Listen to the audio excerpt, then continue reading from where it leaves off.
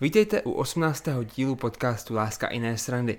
Ten dnešní díl je prvním dílem z takové trojdílné série, kterou jsme nazvali Náš příběh, ve kterým budeme vám vyprávět o tom, jak jsme to měli my, když jsme spolu začínali chodit, když jsme se zasnoubili, když jsme se potom vzali a první roky našeho manželství.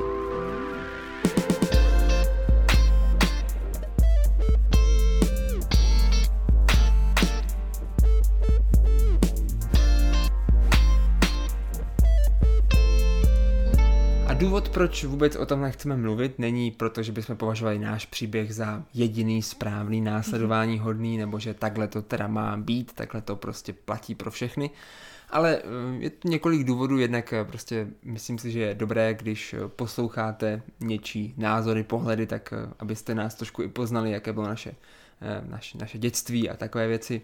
My budeme dneska trošku vyprávět o tom, jak jsme hledali tu cestu nejenom k sobě navzájem, ale i k Bohu, k naší víře a vlastně i tak odpovíme některé otázky, které nám píšete v různých těch anketkách, co máme třeba na Instagramu nebo na Facebooku. A to naše vypravování začíná v době, kdy jsme se narodili. Kde jinde. A oba dva jsme se narodili do křesťanských rodin, s tím, že naše cesty se spojily docela brzo. A to bylo někdy v roce 2000, zhruba na přelomu toho tisíciletí, kdy vlastně jsme se potkali na takovém English campu, který organizovala naše církev. Vlastně vy jste tam na začátku ještě nechodili, jste chodili jinam, ale vlastně i díky tady tomu English campu jste vlastně potom se stali součástí, nebo jste se víc zapojili do té církve, kam vlastně já jsem chodil už od malička. A tak v těchto domácnostech jsme vyrůstali a vlastně naše životy, jak už jsem říkala, se prolínaly a docela jsme se na začátku neměli rádi, protože oba dva jsme byli takové silné osobnosti a oba dva jsme si stáli za svýma názorama v té skupině, v té besídce, což byla skupina malých dětí v té naší církvi.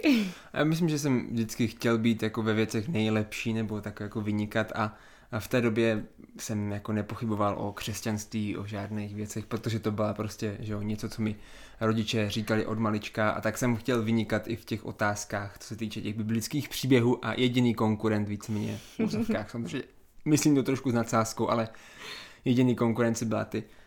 A myslím, že vlastně jsme v téhle fázi nějakým jako způsobem nepochybovali o tom, že tohle budeme žít celý život. Je to tak, když jsem vyrůstala, tak přestože naše rodina nebyla dokonalá, jakože žádná rodina není dokonalá, tak prostě tím, jak mě rodiče vodili do církve, jezdili jsme na tábory a tak jsem o boží přítomnosti, o tom, že v našem životě nepochybovala a pamatuju si, že když mi bylo asi 10-11, tak jsem si řekla, OK, tak tohle je víra jenom mých rodičů a já chci, aby to byla i moje víra, tak jsem se začala modlit a modlila jsem se poprvé k Bohu tak nějak sama a prostě řekla jsem mu, že ho chci ve svém životě, že věřím, že za mě Ježíš zemřel a že to má důsledek i prostě pro můj život. A tak začala moje jako soukromá nebo osobní cesta s Bohem, nejenom zprostředkovaná skrze rodiče a myslím si, že to je jako jedna z velice zásadních jako bodů, který musí projít prostě každý člověk, který se narodí v křesťanské rodině. U mě ta cesta byla trošičku jiná. Já jsem asi jako ve 3-4 letech jsem se modlil a od té doby jsem se nějak jako modlil a pak vlastně, když mi bylo, nevím, možná nějakých, dejme tomu třeba 11 let, tak jsem se nechal i pokřtít. To bylo v roce 2004, pokud si pamatuju. A bral jsem to jako opravdu... Společně s mýma rodičema. Ano, vlastně na tom křtu, což je takový jako taková slavnost, kdy člověk jako vyzná to uvěření v Ježíše i před ostatními lidmi, tak jsem byl vlastně společně s mončnými rodičema, což je, dodnes je to vtipné. A já jsem to bral jako úplně vážně, nikdy jako nenapadlo mě, že tomu nějak nerozumím. Bylo mi 11, takže to muselo být samozřejmě uměrné tomu věku. A potom, když mi bylo asi nějakých 16, možná 17, tak nějak, 16, 15, 16, tak vlastně najednou jsem se ocitl v kolektivu ve škole, na Gimplu, lidí, kteří prostě žili jinak trošku. A čím jste starší, tím ta odlišnost je asi větší. Takže já jsem byl vždycky zvyklý mít spoustu přátel v církvi a najednou jsem měl hodně i přátel mimo církev a oni začali dělat jiné věci, jako například prostě chodit do hospod a tak dál a já, protože jsem nesnášel představu, že bych byl neoblíbený nebo že bych byl nějaký jako outsider, tak jsem to taky dělal a vlastně postupem času mi přišlo, že to je jako sranda, že to je zábavné a že křesťanství je vlastně docela nuda.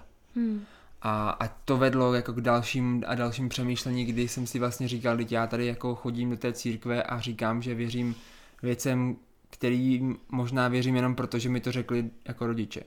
A dospělo to do té fáze, kdy jsem si řekl, že potřebuju jakoby zjistit, jaký je svět bez Boha.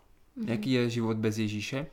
A tak jsem to vyloženě, já jsem měl skvělý vztah se svýma rodičima do dneška, mám a jsem na to hrozně rád. Takže jsem normálně za nima přišel a řekl jsem, takhle se to má, já prostě potřebuji to zjistit, jaký to je bez Ježíše, takže teďka nechci chodit prostě do církve, nechci se nějak modlit, číst si Bibli sama, nic takového.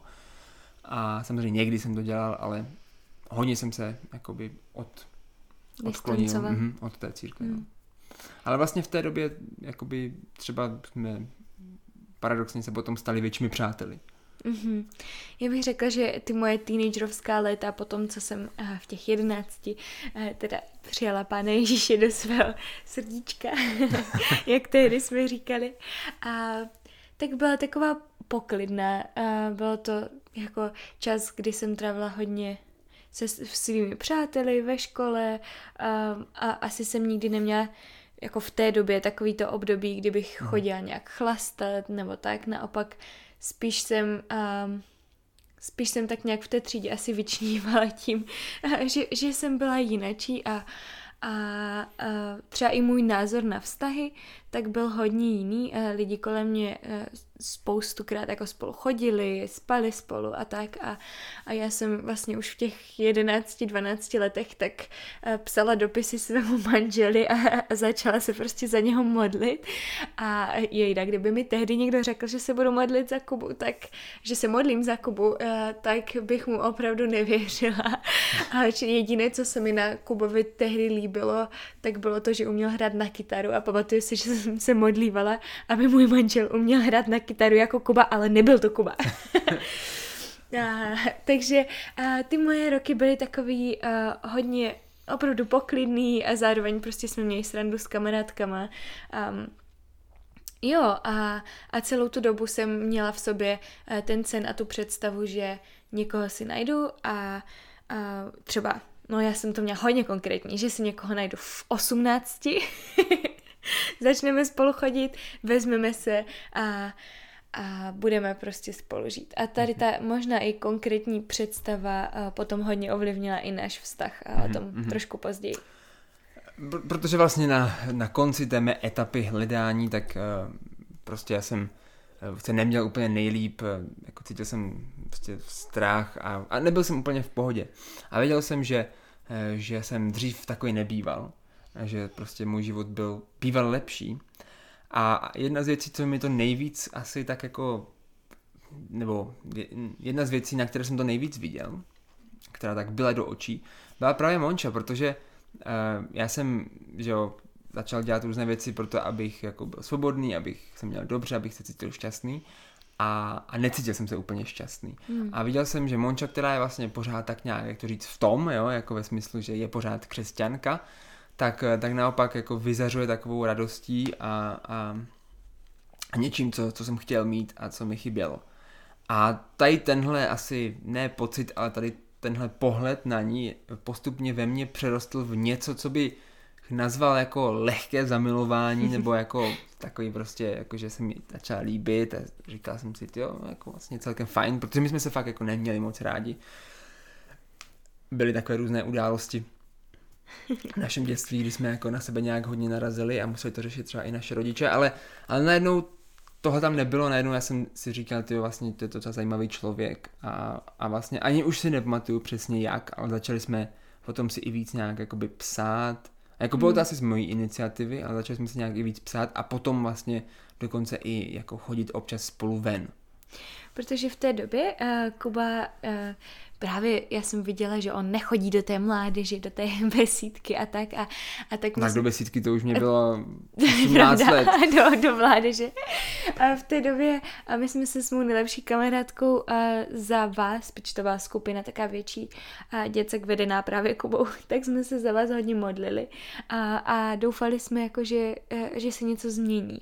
A když Kuba potom si se mnou začal jako trochu bavit a psát, tak já jsem byla hrozně jako ráda, ale ne kvůli tomu, že bych do něho byla zamilovaná, to absolutně nepřišlo v úvahu, ale protože jsem právě měla pocit, že tak teď ho konečně dovedu do té mládeže a ukážu mu toho Pána Boha, když to on v té době, když už jsme spolu začali chodit ven a tak si byl do mě spíš už i zamilovaný, že?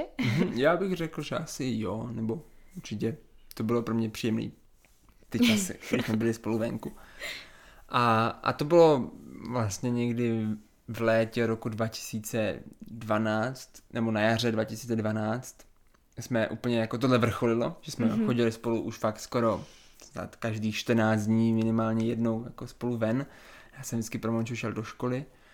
A vždycky jsme šli potom do mládeže. Ano, Monča měla agendu, já jsem měl taky agendu, takže já jsem potom někdy svolil, že půjdu na program mládeže, které mě moc nebavily tehdy. A tak nějak jsem si prostě říkal, já nevím, já jsem asi takovej typ člověka, že jako, samozřejmě měl jsem strach Monči zeptat, jestli by se mnou nechtěla chodit, ale tím, že mám jako poměrně vysoké sebevědomí, tak jsem asi si jako říkal, že přece musí říct, že jo, nebo ne, to asi ne, to musím říct, že jsem z toho měl jako nervozitu a že jsem se bál, že mi řekne ne a běžely mi v hlavě před očima takový ty scénáře, jak prostě co všechno nejhoršího může říct ta žena, když jí řeknete, jestli by s váma chtěla chodit. To jo, ale říkal jsem si, že prostě asi spolu chodíme docela hodně ven a hodně se bavíme i o osobních věcech. A pak už jsme se dokonce snad spolu i modlili. Mám pocit venku, což bylo jako pro mě hodně takový jako intimní. Ono to totiž je intimní a teďka zpětně, když se na to díváme, tak jako já jsem v té době měla takové pravidlo, že dokud mi to kluk neřekne, tak já si nebudu představovat, že mě vůbec chce se na něco zeptat nebo že se mu líbím. Takže přesto, že jsme tady tohle všechno dělali, tak já jsem měla pořád ten naivní pohled, že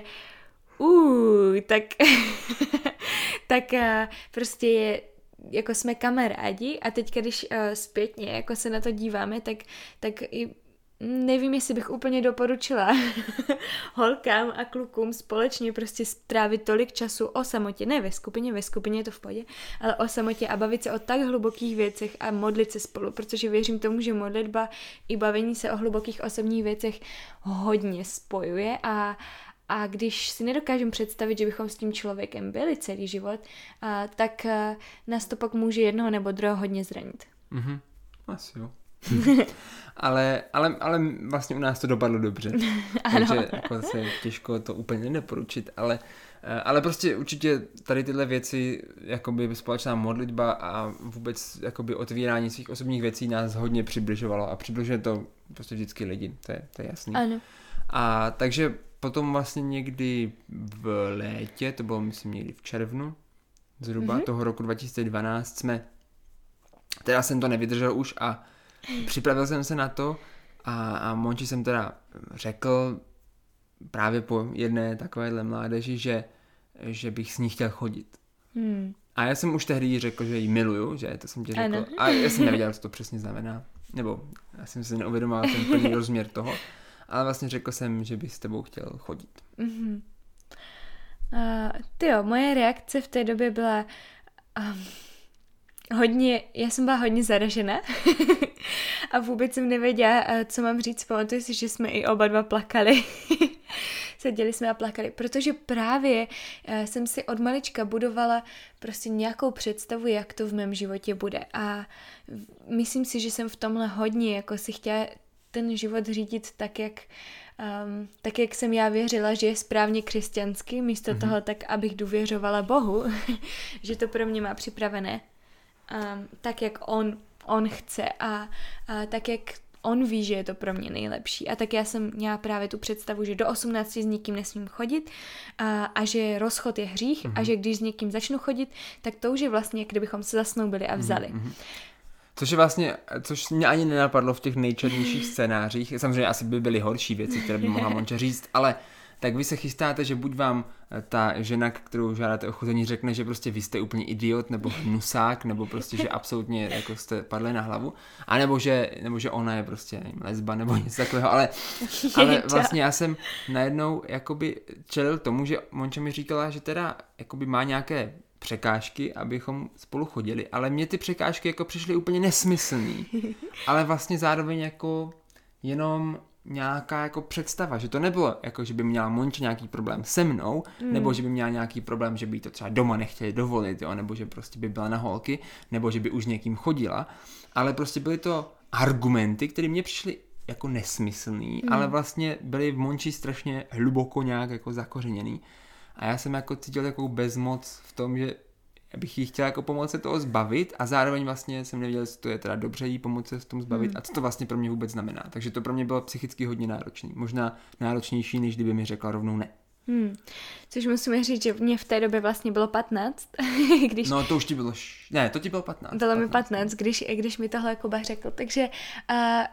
jako představa toho, že v 15 začnu s někým chodit a potom se vezmeme, byla hodně, prostě úplně něco jiného, než jsem si vysnila, ale prostě postupem času, když jsme se o to modlili a o tom za chvilku ještě, tak jsme zjišťovali, že to je boží plán prostě pro náš vztah a že díky tomu, že jsme spolu začali chodit tak brzo, tak potom jsme mohli založit naši mládež a mohlo se stát spoustu úžasných věcí.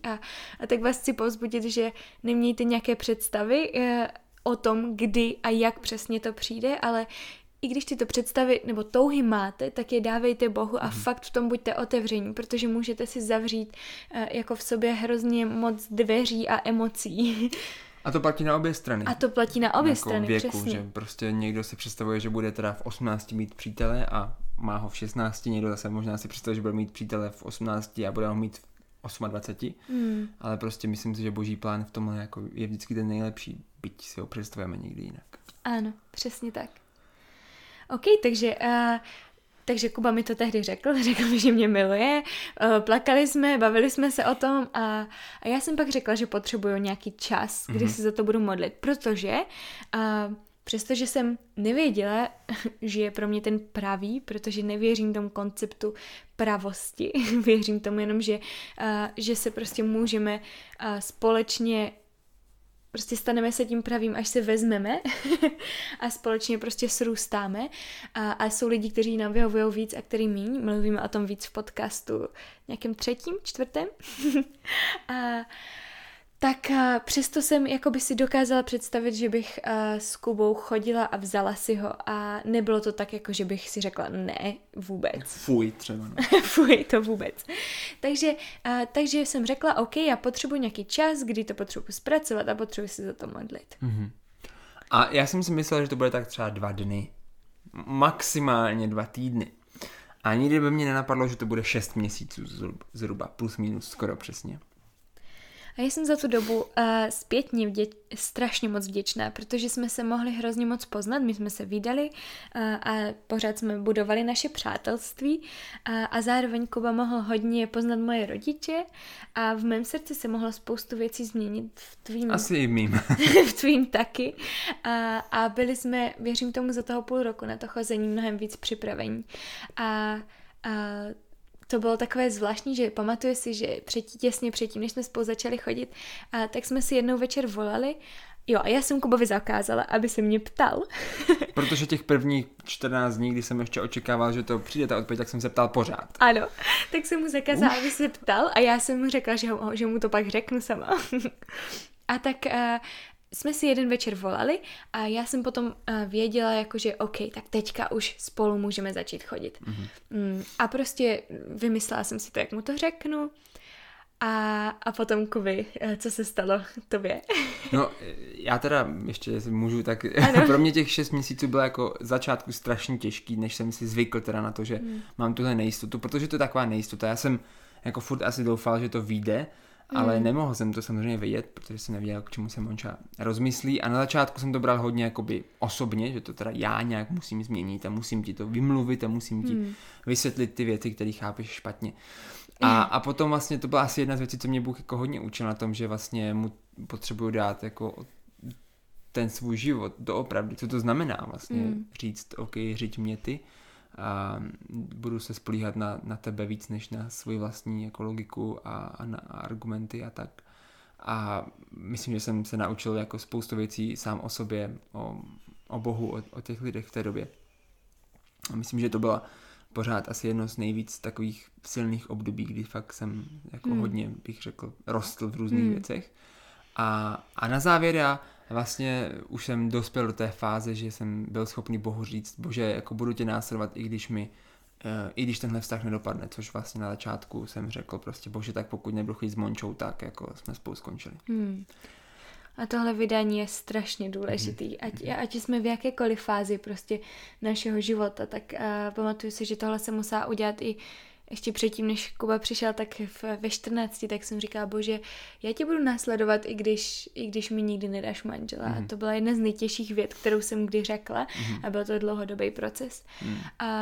A potom, když my jsme měli tady tohle období půl roku, tak pro mě tohle nebylo, protože já jsem věděla, jakože pro mě to nebyla otázka, jestli ano nebo ne vůbec mít manžela, ale spíš to bylo, jestli chodit s tebou nebo ne. Ale co mě jako Bůh hodně učil v téhle době, bylo nekoukat se na to, co si o mě budou myslet ostatní lidi, protože budu mladá a budeme spolu chodit. Ale koukat se na to, co opravdu chce Bůh a nekoukat se na moje vytvořené představy, ale na to, co chce Bůh. No takže vlastně v té době potom na konci, v prosinci někdy, nebo v listopadu vlastně ještě, v listopadu roku 2012, tak já jsem se prostě jednoho dne zbudil a úplně jako jasně jsem věděl, ne, že bych slyšel nějaký hlas jako ani nadpřirozeně, že bych někdy viděl napsaný, ale prostě věděl jsem, že dneska se můžu zeptat.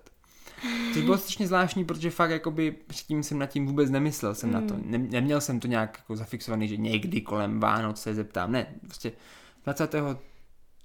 4. listopadu jsem se probudil a věděl jsem, že tak můžu se zeptat. A to byl zrovna den, kdy Monča měla bílou prodlouženou, což je prostě takový ten ples, kam chodí holky v bílých šatech.